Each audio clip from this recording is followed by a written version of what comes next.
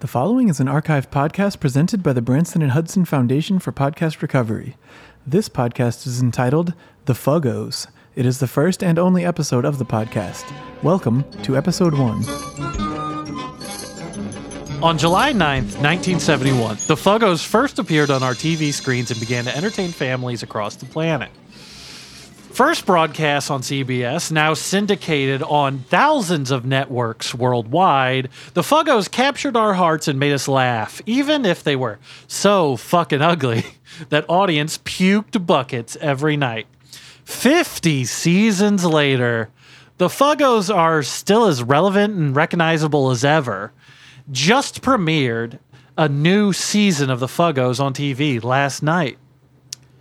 Now, the Fuggos were originally started as a zine by Jackson Fielding in 1967, but it has evolved to include movies, video games, and believe me, tons and tons of merchandise.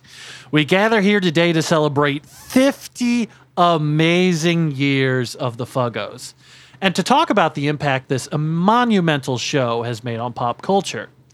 My name is Roger Dew. Joined with me today is Sinclair O'Malley. Sinclair, how should we get started to talk about such a groundbreaking and revolutionary TV show? Well, Roger, there's so many interesting and fascinating parts that are quite exciting to discuss. You and I have spent countless nights awake, deep into the evening, burning the midnight oil, talking about the Fuggos and the genius of Jackson Fielding and everything about it that encompasses what we love about American television, American comics, because it did start out as a comic strip initially, and really to kind of that culture of these long-running traditional shows of the American family and family values and kind of the different archetypes and scenarios that come up that really inspired, television as it is today, and even film and books and movies and even podcasts.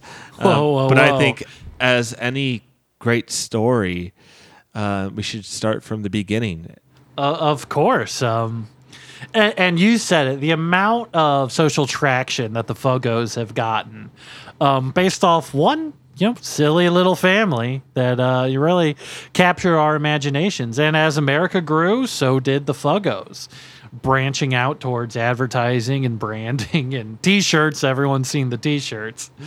And let's start where you suggested, right at the beginning.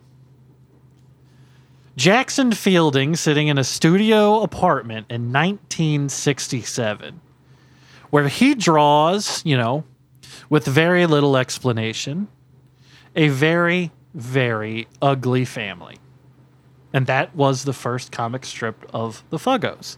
How would you explain, the beginning of the Fuggos in your own words, Sinclair? Well, as we've mentioned, it began as a comic strip. It was a very conceptual, piece of work at the time, because really you had there's the 1960s, and this is coming out of, the 1950s with the nuclear family and the ideal of the American dream. Going into the 60s, you had a little bit of a turn in culture. Things started to get a little bit more funky. People were doing, new drugs. There was new music. Vietnam was going on and beginning in the 60s. And you had a lot of kind of things turning on its head, really quite literally a paradigm shift. And the psychedelic feeling was just around the corner. The summer of love would be coming soon even. And Jackson is in this tiny studio apartment in Columbus, Ohio, where he actually was born and raised. He had recently moved back there after failing to make it in Los Angeles, California. And he was a little bit demoralized for quite a while, working odd jobs here and there, working in warehouses and factories, and this is a man that's known for his perseverance, a Korean War veteran. Korean War, exactly. He did, I believe, 5 years in the Marines, and surprisingly survived a nearly fatal gunshot wound. It wasn't actually in Korea, but one of his fellow Marines had shot him. And when asked how this came about, was it an accident? Was it intentional? I mean, how could it be intentional? He said it absolutely was intentional. And apparently the other Marine did not survive because Jackson had to defend himself, and he killed him with his bare hands. And that was in Korea? I don't know. I'm not sure if it was in Korea or if it was back in California on base. You make it sound like he was just off duty and he got shot, correct? There's a lot of different versions of the story, and it gets quite kind of foggy. But as I understand, Jackson always had immense remorse over the incident, and he dedicated the first strip of the Fuggos to this person. His name was Winston Mealy. He didn't put his name on in the dedication. It was a little bit of a nickname, but it was known to the company what that nickname referred to. And I understand Jackson's way of saying, "I'm sorry I had to kill you and I had to crush your trachea with my thumbs." But maybe he should not have shot Jackson. I mean, this is many, many years ago. So, over 50 years ago. In many ways, that iconic gunshot wound that Jackson Fielding had in his neck, it brought him a lot of notoriety as a writer. People would joke around, especially on set in the writer's room of the Fuggos, that you could always hear Jackson coming because the wind would whistle right through the hole in his neck around the corner. You can just hear him whistling on by, and they would start pretending to work. He kind of gained a certain dangerous mythos after that, and that's the early season of the Fuggos, which to be honest, probably most of us wouldn't even recognize as the Fuggos today. Oh, absolutely not. And interestingly enough, Jackson, we'll get into his the creation of the Fuggos, but Jackson with his, he had that scar in his neck that was, as he called it, drafty, and also was apparently the cause of his signature gravelly, kind of velvety voice, and that paired with his astonishingly gorgeous, face. Like Jackson. Oh yeah, he was a beautiful. A lot man. of guys, who are behind the scenes kind of guys, creators of shows or producers or writers. There's a reason why they're behind the camera, behind the scenes. But Jackson, I mean, my God, I mean, he was like Warren Beatty back then. He dated hundreds of celebrity women, and many of them regret that it didn't work out with him, and many have alluded that he ended it, and he alluded that he was not good enough for them, or that they should go and marry some old fling that they were had saw again. I'm no good for you, baby. The only thing I'm married to is open road. They all had this kind of feeling, like Jackson was always kind of that one that was different, and they always wondered. And Jackson kind of just always went his own way, and his true real marriage was to the Fuggos. Oh, 100%. Let's shift gears a little bit. There's always going to be more Jackson Fielding content later. Remarkable man. But as we talk about the Fuggos getting on TV, Fuggos being in a zine, why don't we go ahead and go one by one through these characters, and we can just talk a little bit about, I want to. What was he? Where did he get this inspiration? Where did it come from? Was Jackson a ugly child? Did he come from an ugly family himself? Did he want an ugly family? Did he wish to be ugly himself? The answer is no. The answer is unequivocally no. Because Jackson hated ugly people, in particular ugly families. He despised ugly people, like you said, ugly families. And, he would often talk about his profound disgust of being in a fast food restaurant. And then, a 4-person family would come in, and every single member of the family was incredibly ugly, but in their own way. And it often made him get so upset he would stop eating and leave. He wouldn't eat for restaurants. days. He was actually quite slim at 6'3". He was very lean, and he had a pretty handsome build, wide shoulders, and kind of a nice taper. But he was able to keep that weight off because he would go out to a restaurant, and he said that in Ohio there's just so many ugly families, he would lose his appetite. Sometimes he'd lose his food all over the table or his brand new shoes. Jackson was such a neat freak as well that, he would sit down at a restaurant, he would get a big white napkin, he'd place it on his lap, he'd get another big white napkin, he'd tuck it into his shirt, he'd get his fork and his knife, and he'd get ready to eat that hamburger. The whole process took about 5 minutes. And if a single ugly person entered his line of sight during that time, he would slam the hamburger down in disgust and immediately begin just a flurry of obscenities to the ugly person's direction. A lot of the time, this was a profound conflict within the town of Columbus because the people he was yelling at didn't know just how ugly they were. Well, it's quite normal, in the Midwest. These families, they're generations of the ugliest people you'll ever meet. Their bodies have just been eating corn sugar for 40 years straight and just evolving downward into a pile of sloppy jelly. It makes you wonder if like Jackson might have benefited from kind of like a Jack Nicholson kind of move, wear sunglasses indoors all the time. Maybe so dark that he can't see their faces or make them out. Maybe a blindfold even to help him eat. A man of such passion and distinct tastes and very particular opinionations.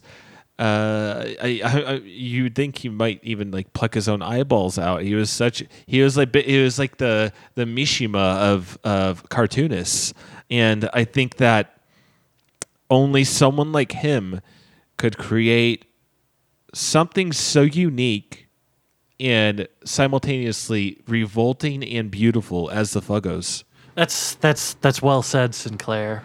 It's well said indeed. I believe now might be the opportunity for us to go through a few of the iconic Let's talk about them. Let's introduce the family. They need no introduction, but let's get all our ducks in a row here. Let's set it all up and let's dive in. Let's start with one of the fan favorites, the patriarch of the Fuggo family, Papa Fuggo, a.k.a. Duber Fuggo. I mean, belly laughs, always kind of falling down. His classic catchphrase. I'll give you the honors. Tell me what his catchphrase was. I mean, he has a few he has like the little one where he goes just like the oh geez, and the one that everyone constantly was quoting when I was growing up was "I'm so sick of being ugly," and and it was kind of like at times in jest because I think that the way Jackson wrote them and even later on after his departure, the Fuggos I think like being ugly. I think it makes them who they are. I think they're and that's very quite true because what would you do if one of them was normal looking, handsome or beautiful? Even I mean, what would the show be? It wouldn't feel authentic at all. And Americans are about authenticity. How would you have a show that is just like some normal family doing normal family things? No one would pay attention to it. All right. How do you really get attention? Well, a lot of people think the way to get attention is to be pretty, to be beautiful, but no.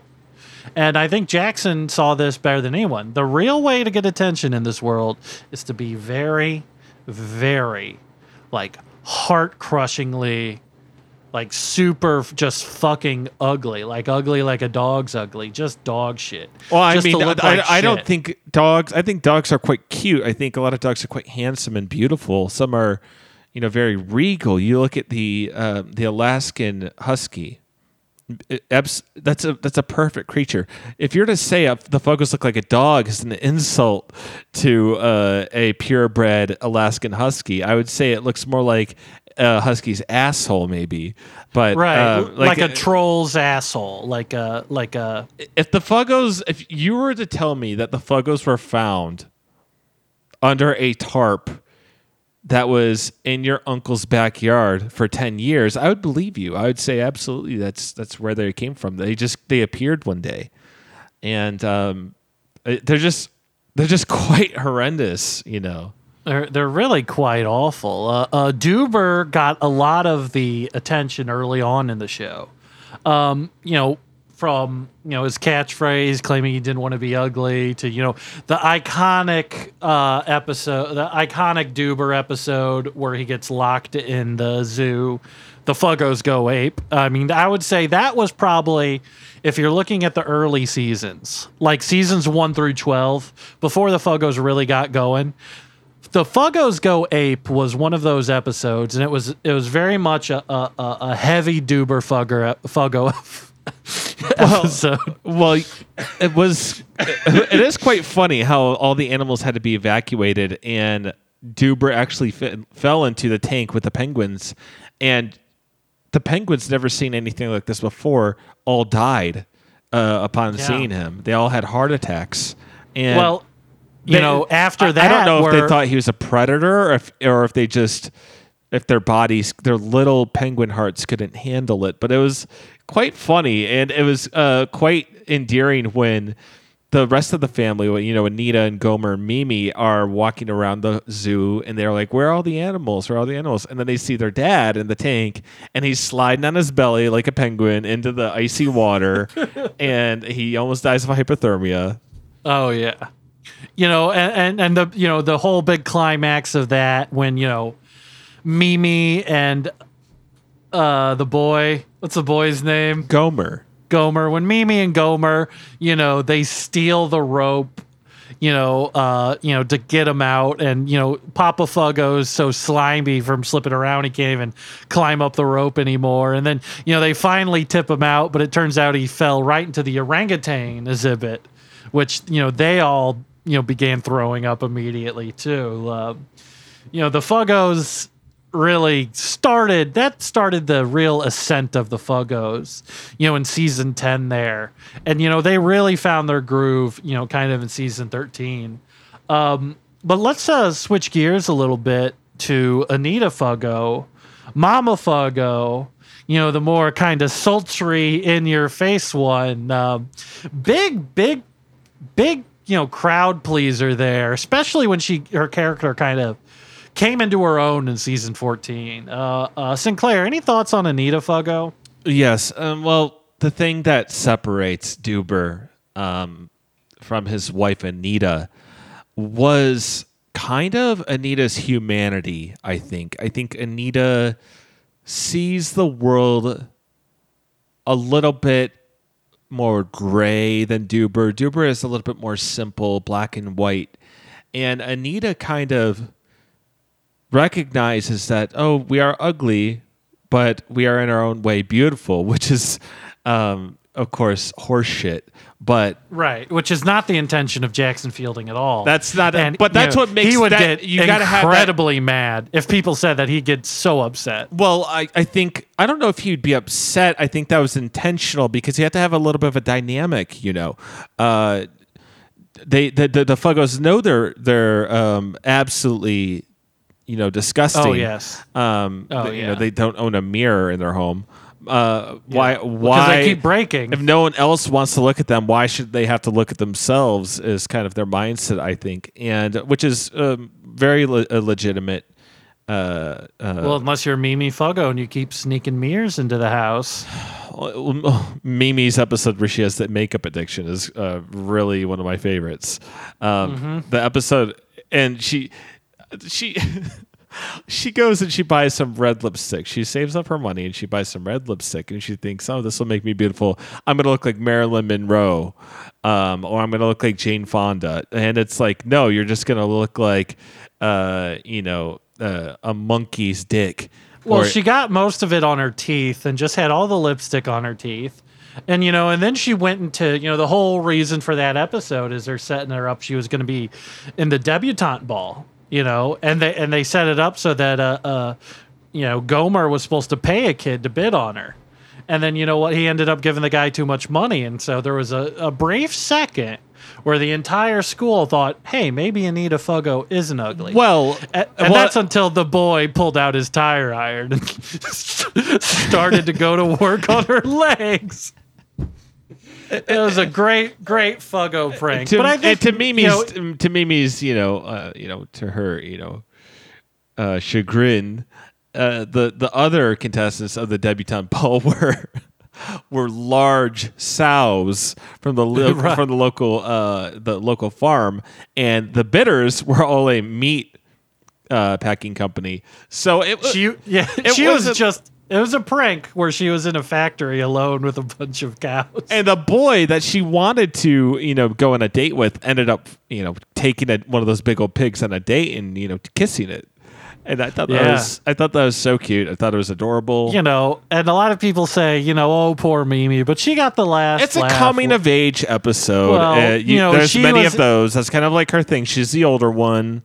Those waters have to be treaded by someone. You have to show those stories of growing up and what it's like to be an American kid and becoming an American adult and kind of the in-between awkward phase. And Mimi, she goes from being this kid, and then she hits puberty and somehow becomes uglier because of puberty, which was, I thought, very significant because we all remember that time in that period of our lives where our body is changing. We don't know what's going on. Our bodies are in some weird awkward phase. Our faces look like baby faces still, but we have, hairy arms, or our genitals are developing. We got zits and pus and bags of mucus. Our arms are too lanky to our body. And weird. Yeah, we look kind of like big pink too much apes. skin, extra blood, way too much hair. And Mimi Fuggo, she did not, she wasn't well endowed or anything like that. They didn't write her to be like some girl that's like this hot girl at school. She hits puberty and she finally comes into her own. It's like, no, she gets uglier and she needs uglier glasses now because... when we're going to season 18, she got made fun of at the science fair, so she made mustard gas, and trying to run out of the cafeteria, her back brace breaks. That was a classic episode. And then the principal confiscates the brace from her. He says, if this thing's going to keep breaking, then you don't get to keep it. Let's interrupt. We've talked about Duber and Anita. We've talked a little bit about Mimi. And you say the mayor. Let's talk about Mayor Handsome. Probably the breakthrough non-Fuggo of the show, if I'm right. Agreed? Oh, 100%. Mayor Jonathan B. Handsome is primarily, to some, the hero of the series because... Oh, of course. He wants them out of his town. He wants them out of his city. Well, a lot of people don't remember this. If we're going back to his first appearance, which was season 5 in 1976, is when the mayor shows up. And when they first meet the mayor, he is just a co-worker of Duber Fuggo. But he's so motivated about how ugly Duber is. And then he meets his family, and he sees how ugly that family is, that he thinks, I have to get into politics to keep these people down. These people are too damn ugly, and big laughs and whatnot. But really, that idea set the template of the Fuggos for the next 45 years is how is the mayor going to get the Fuggos out of his town? Because they're too fucking ugly. I think that the Mayor Handsome is kind of where the show started to take a turn in the right direction, because many of the episodes are him coming up with a scheme to get rid of the Fuggos. Sometimes they work and the Fuggos are gone, but there comes to a point where Jonathan subliminally kind of realizes he needs the Fuggos to find meaning in his life. When they're not around, he starts to see himself in the mirror and going, maybe I'm not as handsome as I think. Maybe I'm not as handsome as people think. It's just that these Fuggos are in my town and they make everyone else look great. So maybe they should be here and they should have the right to live here as citizens. and be our neighbors like the rest of us. And then he sees them again, and all of that he completely forgets, and the whole thing starts over again. It's this big cycle. It's like, damn, these are too damn ugly, and the crowd loses. The season finale of season 10, where he goes to their door on Christmas morning, and this is the Fuggos Ruin Christmas. It's one of my favorite episodes. He goes to bring them some presents. You know, a toy truck for Gomer, you know, a tennis racket for Mimi, and stuff like that. You know, a big lawnmower for Duper, like nice gifts. And they answer the door, and Mayor Handsome sees them again because he always forgets how ugly they are, and he puked so hard his heart stops, and he wakes up in the hospital. And the Fuggos are all around his bed and wishing him a Merry Christmas. And he goes into cardiac arrest again, and he dies right on the bed. And he dies again. Dies right there. And then he goes, and then he's up in like heaven, and Heaven's talking to him about the Fuggos, and Heaven's talking to him, and Heaven. St. Peter at the pearly gates. He's up in heaven, and they're talking, and they're like, "Aren't you the one that has sent the Fuggos here multiple times? We had to send them back because they're so damn ugly." And he admits to it, and they send him back because they said, "No, you're not coming in here." And not till you take care of those Fuggos. Well, where are those Fuggos going? I mean. They can't go to heaven. They can't go to hell. There's been many episodes where they're killed, and then they get to come back because where else are they going to go? Yeah, it's like, what are we going to do with them? They don't know. The universe doesn't know how to deal with these Fuggos. They're just too fucking ugly. It's simply just that they're too fucking ugly, and they're actually it's actually grating to. Well, let's cover Gomer Fuggo for a second. Probably the most iconic member of the family. Oh, 100. I mean, he's on all the T-shirts. His blue and white striped shirt, his little shorts. Gomer really He's got those nunchucks that he carries around. He's always knocking out people's windows with them. Gomer is an interesting character because he hits puberty at about 7 years old, which is disgusting. And, and they allude to his school members allude to his huge penis and his pubes all the time, and they say it smells. Yeah, so you have like pheromones. You have this ugly little boy walking around this school. Little 7-year-old that just reeks of pheromones. He stinks like a man who hasn't showered in a week. He stinks like a hockey team after a game. He stinks like a hockey bag. And he's just like a walking hockey bag. And if there's a bad smell and you're looking for this bad smell and it's driving you crazy, and then you see the source of the bad smell, this bad smell like worsens, it like doubles. So you smell the stink coming around the corner, and then you come around the corner and Gomer is picking up his lunch that he spilled all over the floor, and you go, "Oh, that's definitely it." And then he turns around and you see his face, and I mean, you feel sick to your stomach. I mean, even if you look at the episode you were talking about, A Very Fuggo Puberty, right? Where Gomer Fuggo, he's about 7.5 years old. He hits puberty at the exact same time as his 12-year-old neighbor, Zitz Manchego, which is, of course, the son of another famous character, Dennis Manchego. Dennis Manchego, yeah. And, at the whole time, Gomer's showing Zitz, the ropes of puberty. He's like, you got to rub this leaf on your face. You got to pop the zits. Don't wash your hands. Giving him bad advice on purpose to kind of mess with him a little bit. It was just like a very, very pure Gomer episode, where he helps Zitz get even more zits. He puts ghee butter on his face in order to help that out. And then, they all show up to school on Monday morning, and the whole school throws up and the episode ends. I lost it. That's a classic Gomer one. I thought it was very sweet in the summer episode. Summer's out, summer break, and Gomer is excited to go to this big Summerfest. And he wants to win this stuffed bear for his crush. And her name is Jenny Kaminsky. and she's very young, just like him, and she's the love of his life as far as he's concerned.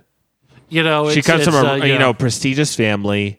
She's supposed to be this beautiful, well-to-do, girl, and then there's Gomer with his nasty fingernails. She's a star athlete. She's a ballerina. She's an A student. She's student president. All these things, and Gomer is in love with her. And then he has no hope because the more handsome boy, Dennis Menchego, who is not actually handsome, but in comparison to Gomer, he's Jonathan Taylor Thomas, and Gomer is a bit, he's a bit demoralized by all this. He thinks, that's the girl that I love, and I want my first kiss to be with her, under the fireworks and everything, and all that, all those things we go through as kids. And something beautiful happens in the episode. Gomer sees a bee's nest, and he thinks maybe I can get her some honey. And like, if I give her some honey, some fresh actual honey from a honeycomb, she might think that's sweet, like literally sweet. And I thought it was a very cute gesture that they wrote that, but Gomer gets stung very badly by the bees. And then in the top of the head. It ends up making him more handsome. And then Jenny sees him after he's stung by the bees, and his face is disgusting looking from all the swelling from the bees, but he looks much better than he did before. And they end up having, long story short, they end up having a kiss on a rowboat under the fireworks. And it's a very heartwarming. And the second those bee stings go away, she doesn't even recognize him anymore. And he's like, maybe I'll. Well, the episode ends with her pulling a gun on him. She pulls it out. She said, "My dad gave me this." She said, "If you ever get close to me, I should use it." And most episodes end with somebody pulling a gun on the Fuggos, right? Or they end up in prison, or the prison court. Yeah, in court. Hell or heaven. The warden kicks them out, and I want to talk about my favorite Gomer episode, and this might help us, translate a little bit because we're still talking about a lot of the early seasons here. I think the very first episode of season 12, that was the golden year of the Fuggos. I think that was the funniest year in TV history ever. And to kick that off was the best Gomer episode. The Fuggos take the big test, where Gomer has to go to a new school, and that this new principal sees Gomer and sees how ugly this kid is and assumes that Gomer is dumb, and starts giving him dumber classes, dumber tests, dumber whatever. And, Gomer's not dumb. He's not smart, but he's not dumb. He's just ugly. And, he was talking about the prejudice that, people have. When they see an ugly person, they assume that they're super dumb. And so the whole episode, the Fuggos team up as a family to prove that Gomer is just ugly. They get IQ tests. They get verified. They make the principal listen to Gomer talk while he has a blindfold on, so he has no bias. And it ends with, Mimi and Gomer teaming up to slash the principal's tires. And that's just such an iconic episode. He chases them out with a gun, credits roll, bada boom, bada bing. It's a bit surprising that it ends with the principal killing them execution style. But you're like, deep down, you're like, well, finally, good riddance, but they're going to be back the next week because it's a cartoon. hell's not gonna let them last there that long. Right. There's an episode where they're on the space station. They shoot them out in a capsule. And they're like, bye, bye, bye. And then somehow the capsule is picked up by an alien spacecraft, and they're the reason why they never even attack Earth. They have this big plan to start a war with humans and conquer Earth. And they see the Fuggos. And they're like, well, if this humans are, we want nothing to do with that place. And how could we have gone 38 minutes or whatever, how long we've gone, without mentioning the Fuggo family dog, Ding Dong? Oh, just such big, fat, ugly slob of a dog, just rolls around everywhere, drooling. Slob. Oh, what's so funny. The minute you touch it, it farts out a big green stink cloud. The episode A Dog's Day in Court, where Mayor Handsome hatches a plan to get the Fuggos in trouble by rubbing his hands with a bunch of raw meat to try to get, Ding Dong to bite him. and he successfully tricks Ding Dong into biting his arm. And, as it goes to court, the mayor's fighting really hard to get Ding Dong put to sleep, because he's killed the Fuggos, he's killed them, arrested them, but he's never killed Ding Dong, thinking maybe this one won't come back and I can really get these guys for once. But while they're in court, as we all know, Mimi and Gomer snuck over to the mayor's house into his dog kennel with a bunch of chocolate-covered chicken bones.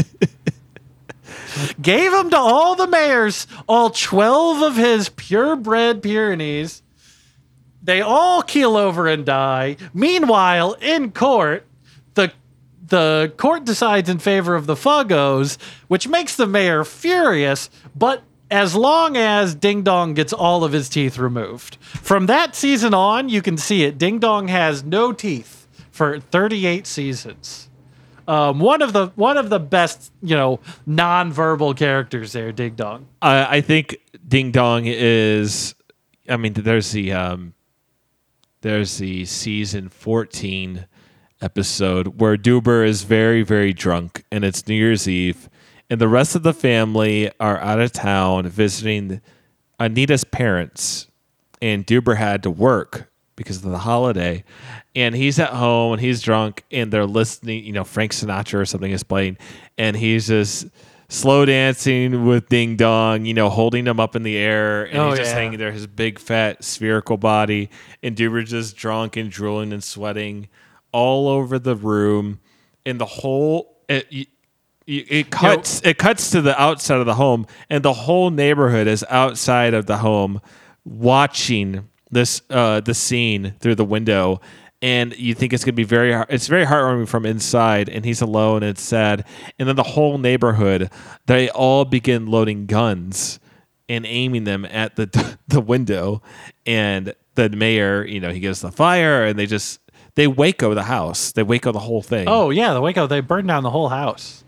So funny. And then they're in hell and they're like, hey, who sent you ugly fucks? Get out of here. And they jab them with the pitchfork and they go flying back to the surface. It's always so good. I think one of my favorite Fuggos episodes is The Ugly Will Inherit the Earth. And that's right, at the tail end of season 16 there.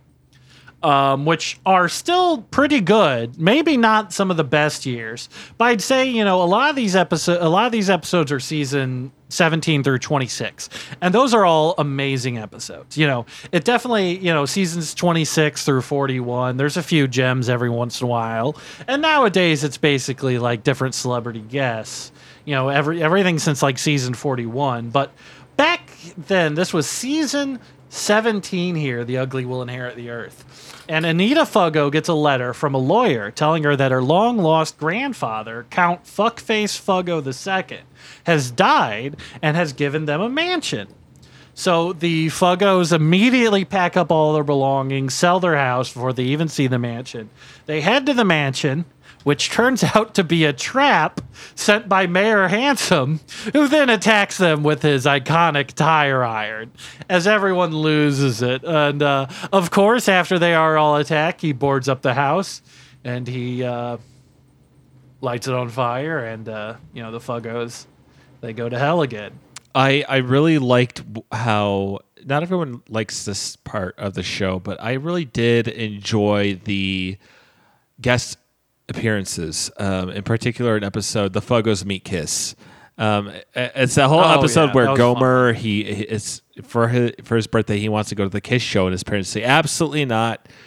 This is music not for little boys. They look kind of like evil, and they're very sexualized, and Gomer he insists he wants to sneak to the show.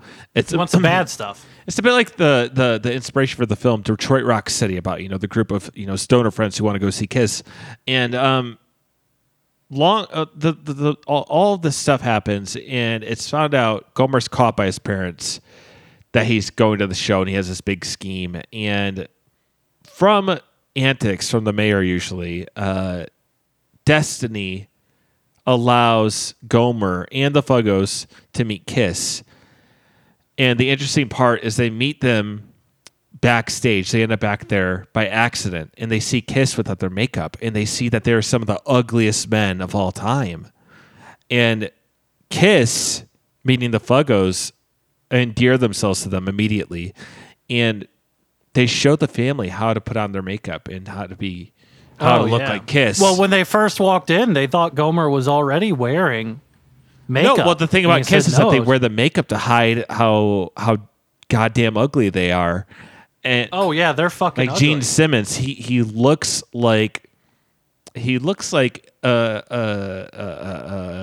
piece of chicken that was left in your fridge for 7 weeks. He looks like a boiled potato with a bunch of Sharpie drawn on it. And I thought that was a very sweet episode. I thought that was very cool how they did that for the Fuggos. And they're all watching the show side stage and wearing the Kiss makeup. And Gomer has that big freak tongue, just like Gene Simmons. That was so funny. And Gene Simmons tells Gomer, he said, "Don't worry about the ladies, Gomer. When you got one like this, they don't care how you look." And he does like the little tongue flick, and it's great. And then it's just one of my favorite episodes. Oh man, that was such a classic, iconic episode. Who could forget? I think one of my favorite episodes would be Father Fuggo Knows Best, where Duber's approached by a man on the street randomly. He doesn't even know him, and he just sees his face, and he's like, "Oh my God, like I need to offer you a job." And then starts talking to him and hands him his card and says, "I want you to fly out here." And he's not really sure what the job is, but Duber flies out. And, he starts working in this little suburban town. The Fuggos start having a lot of money and stuff. They're able to start buying more makeup. They're able to buy more shirts for Gomer. Easily chewed food for Ding Dong. They get Anita that gun she wanted so bad. And Gomer realizes that, he's sitting in this cubicle. He doesn't know what he's doing. He doesn't know what his job is. And that secretly his new boss had been taking pictures of him and using them for even this guy can get laid banner ads on porn websites. And, it shows him like Gomer and Anita, on their computer. It's 1999, so they're on AOL. And oh my God. Who remembers that? Oh my God. Yeah. And they're sitting there going, Duber, this guy's using pictures of you in a porno. And then Gomer, "Dad's in a porno?" And, he's not wearing a shirt. And you can see the stench from his early puberty just wafting through the room. Everybody laughs. Eventually, of course, Duber Fuggo quits and he resumes his old job, as we know, where he is a shoveler at a manure factory. You always see, Duber get a new job and whatnot, but he always ends up shoveling at the old manure factory. Which is owned by the mayor. So he's, of course, he's his boss. And, part of the, his job is to, throw the manure in the machines. But there's a guy that, the mayor hired just to throw more and more manure on Duber Fuggo as well. And, that's when Duber Fuggo does his iconic catchphrase, "Eat shit, Einstein." But they've kept it fresh, even though the show's been going on for 50 years. I will give them that credit. I really quite enjoyed their anthology episodes that were kind of a homage to the Twilight Zone and shows of that nature. So there was one segment in one of those fun little anthology episodes. They're like kind of like non-canon, where the whole one day suddenly the whole town goes blind except for the Fuggos, and they live like kings, and the whole town is very proud that the Fuggos can see because they can't. So they're like gods to these people, and by the end of the episode, everyone gains their sight back, and the Fuggos lose their sight.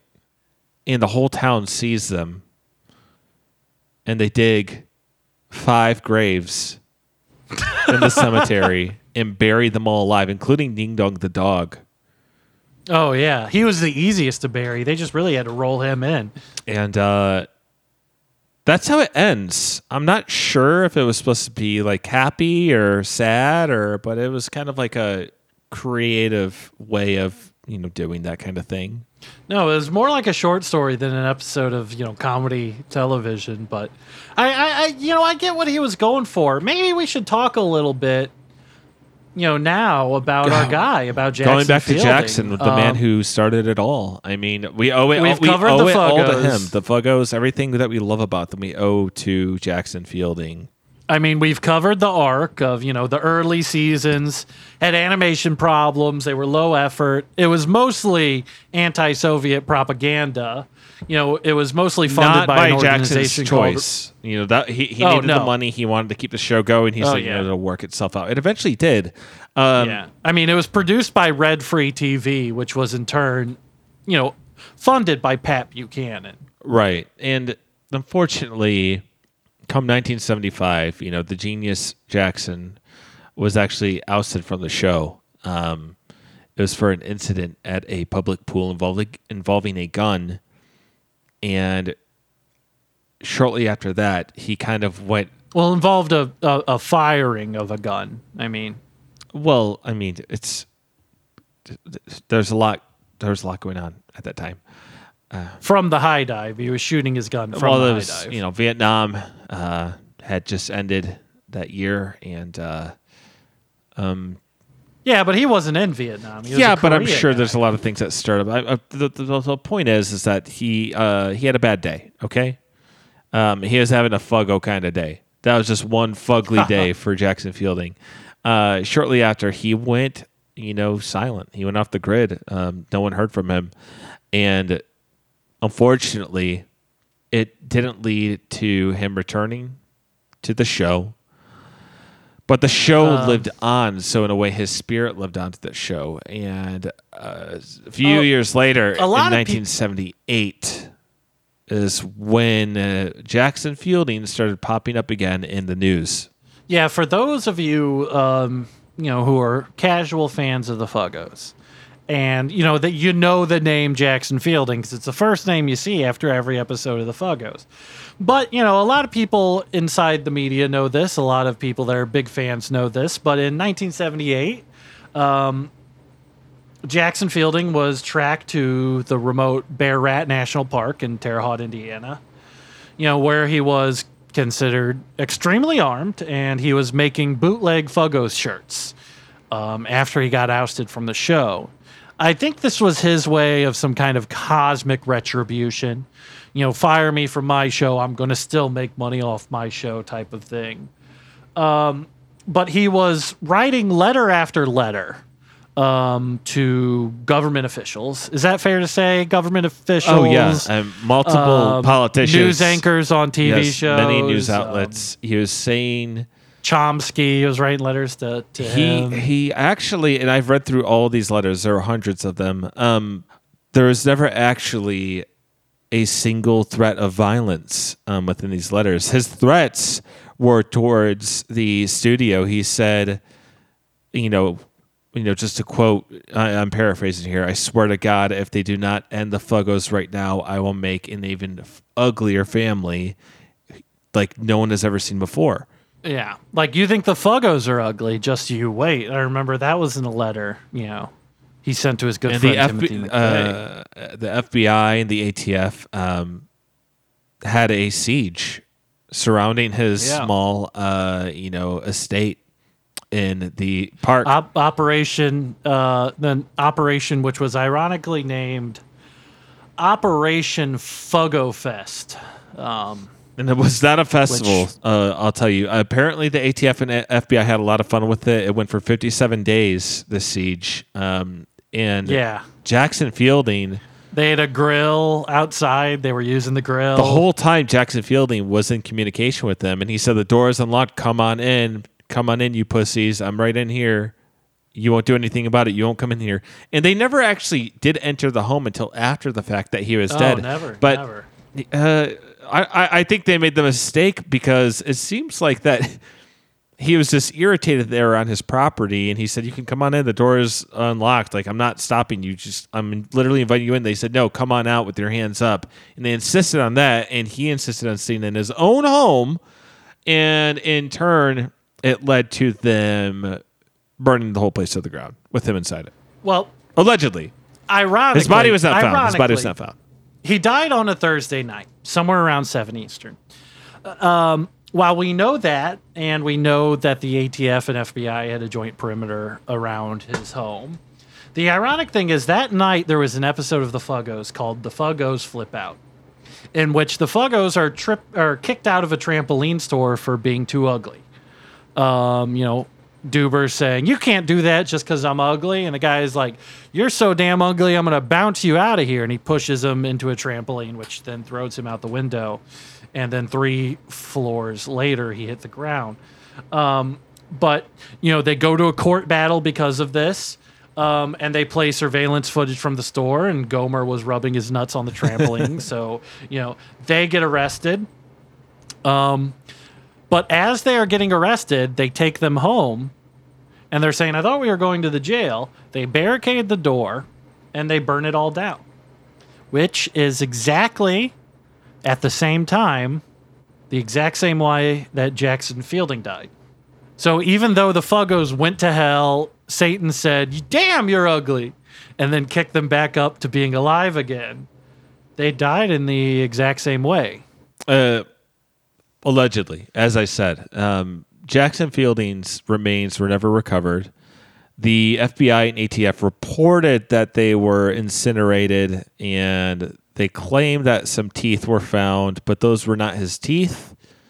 And I have proof. The rumored family that is twice as ugly as the Fuggos has never been discovered either. However, those bootleg shirts are still being made. Some people say they come from China. They're just made in these modern sweatshops.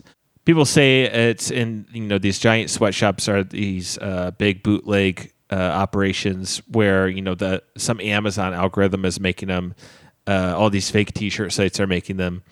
But I personally believe that Jackson Fielding is somewhere in Northern California in the hills with the screen print still making these shirts and he's updated them to be more modern, like Gomer smoking a joint. Oh yeah, I've seen some of those. Those are wild. And how fitting would that be? Like someone as ugly as Gomer. What else are you going to do but light up a J? When you're a kid, what else can you do? Just become a stoner. But there's that enjoy life. You just stay high all the time. Great bootleg T-shirt where they take Anita Fuggo's face and they put it on the Mona Lisa, and they have her just smoking like a cigar, like one of the little cigars. Right. And she looked like shit, and she was super fugly. And you turn on MTV, you're going to see somebody dance around in that shirt. It's a hot commodity. Or you have the classic painting of Saturn eating his son. They have a spoof of that, of Duber eating Ding Dong. Yeah. You'd think it'd be eating Gomer, but he's eating Ding Dong the dog. Well, who has as big as Gomer? Easily. And Ding Dong is half his body is hanging out his little butt, and a little dog turd is like hanging out his butt. He's always got always. That. It's like there's always a little turd. You think that's it's like a second butt. darker tail that's lower, but nope. Think about it. It's so gross. Always got the little dingleberry. They'll show they'll do always like little visual gags where they'll just show Ding Dong the dog flying through a little, doggy door. And then they'll cut to the other side and they'll show he went through it so fast his little turd fell out of his butt on the outside. They'll do a close-up of like his asshole and the turd, kind of like what inspired Ren and Stimpy and SpongeBob in that sense. Those very detailed, disgusting close-ups. Oh, yeah. And the Fuggos, they were the first to do that. Mm-hmm. I mean, really, you're talking about a television medium that was made to look good. To make people look good, to be pretty, to be vibrant, to be aesthetically pleasing. And Jackson Fielding just completely flipped the game by, I want to show nasty things on TV. I want to show ugly people. I want to show like nasty fuck faces and ugly, fugly pieces of shit. I want to show like a nasty family where they all look like shit in a different way. So you can't really even say, that this kind of ugliness is related. It's just that every child is born with severe ugliness. They don't have each other's noses, any features like that. They're just all uniquely, completely fucking ugly and nasty. They smell like cigarettes. They smell like BO. They smell like hockey bags. Their feet, the bottom of their feet is black, from walking around on like their dirty kitchen floor. They smell like they haven't flushed their piss in the toilet for 4 days. They have that sign in the Fuggo house where it says if it's yellow, let it mellow. They don't flush pee. It's just how that house works. They don't flush pee. And I think Jackson was really affected by the war. He wanted to come home. He wanted people to unite over something that wasn't war. He actually was quite prominently anti-war, but he believed in the American people and he wanted something that we can unite around. And what better way to do that than be like, well, I know an ugly family. I hate their ass. Like, I fucking wish they were dead. And he kind of took that concept that we all relate to. And, not even just ugly. They're dirty. They stink. They're not stupid. They're just ugly. They're not stupid. They just are so ugly. But they're also not smart. Oh, they're definitely not smart. If anything, they might be slightly below average. But they're still not dumb, But also, if you see this family, you're gonna immediately think they're dumb as a rock. And to their detriment, they don't talk good. They mumble. They're ugly. They're stinky. They don't give themselves any favors at all. They probably don't read any books. They probably, what? I think after they take a number 2, they don't wipe their butts. Well, if that's fair to say, that's a little bit speculative. They smell like crap, and they often have, there's a lot of episodes where it'll show, Duber goes to work or Anita, meets with somebody at the grocery store, and they just have a little bit of shit on them. Not a lot. Not like they're caked in shit. I don't know if that's true. But they have like a quarter-sized smear of shit on them. And so like they'll stink because it's just a little shit. So you're just implying that they're dumb, though. You're implying that they are dumb. I'm implying that they are abhorrent because they have a little pieces of shit on them that's like stuck to their clothes. Like a quarter-sized smear of shit. Like if you got your thumb and pressed in some shit and then accidentally got in like your gym shorts. That's the kind of stuff I'm talking about here.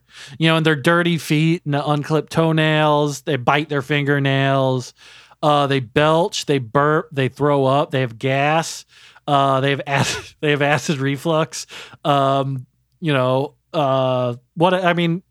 They got water inside of their skulls that needs to be drained. Gomer is 7 years old, walking around with big ingrown hairs on his neck because he has to shave and he can't shave right.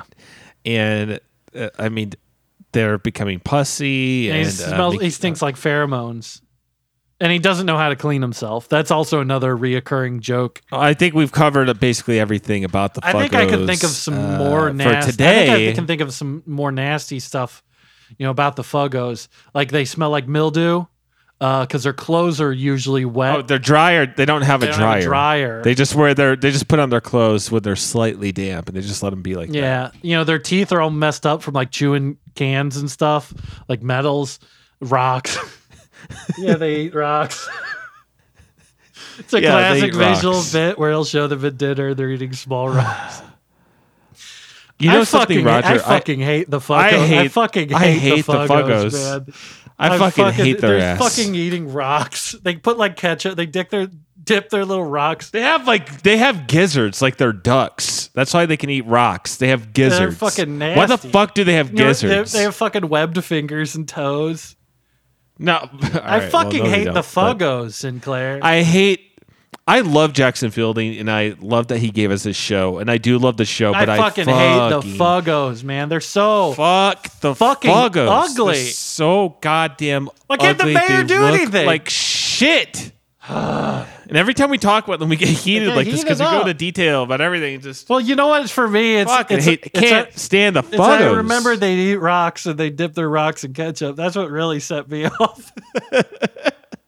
I fucking hate Well, I those think that's stupid enough. well, they're not stupid. I'm sorry. I think today we've covered enough ground. We'll be back next week with more on the Fuggos, celebrating 50 years of this wonderful Hey, show. another 50. Created by one of my personal heroes, Jackson Fielding. Thank you again, sir. Rest in peace. May you rest in peace Or, if you're dead, or keep making those shirts. And I hope that you listen next week. I'm Sinclair O'Malley.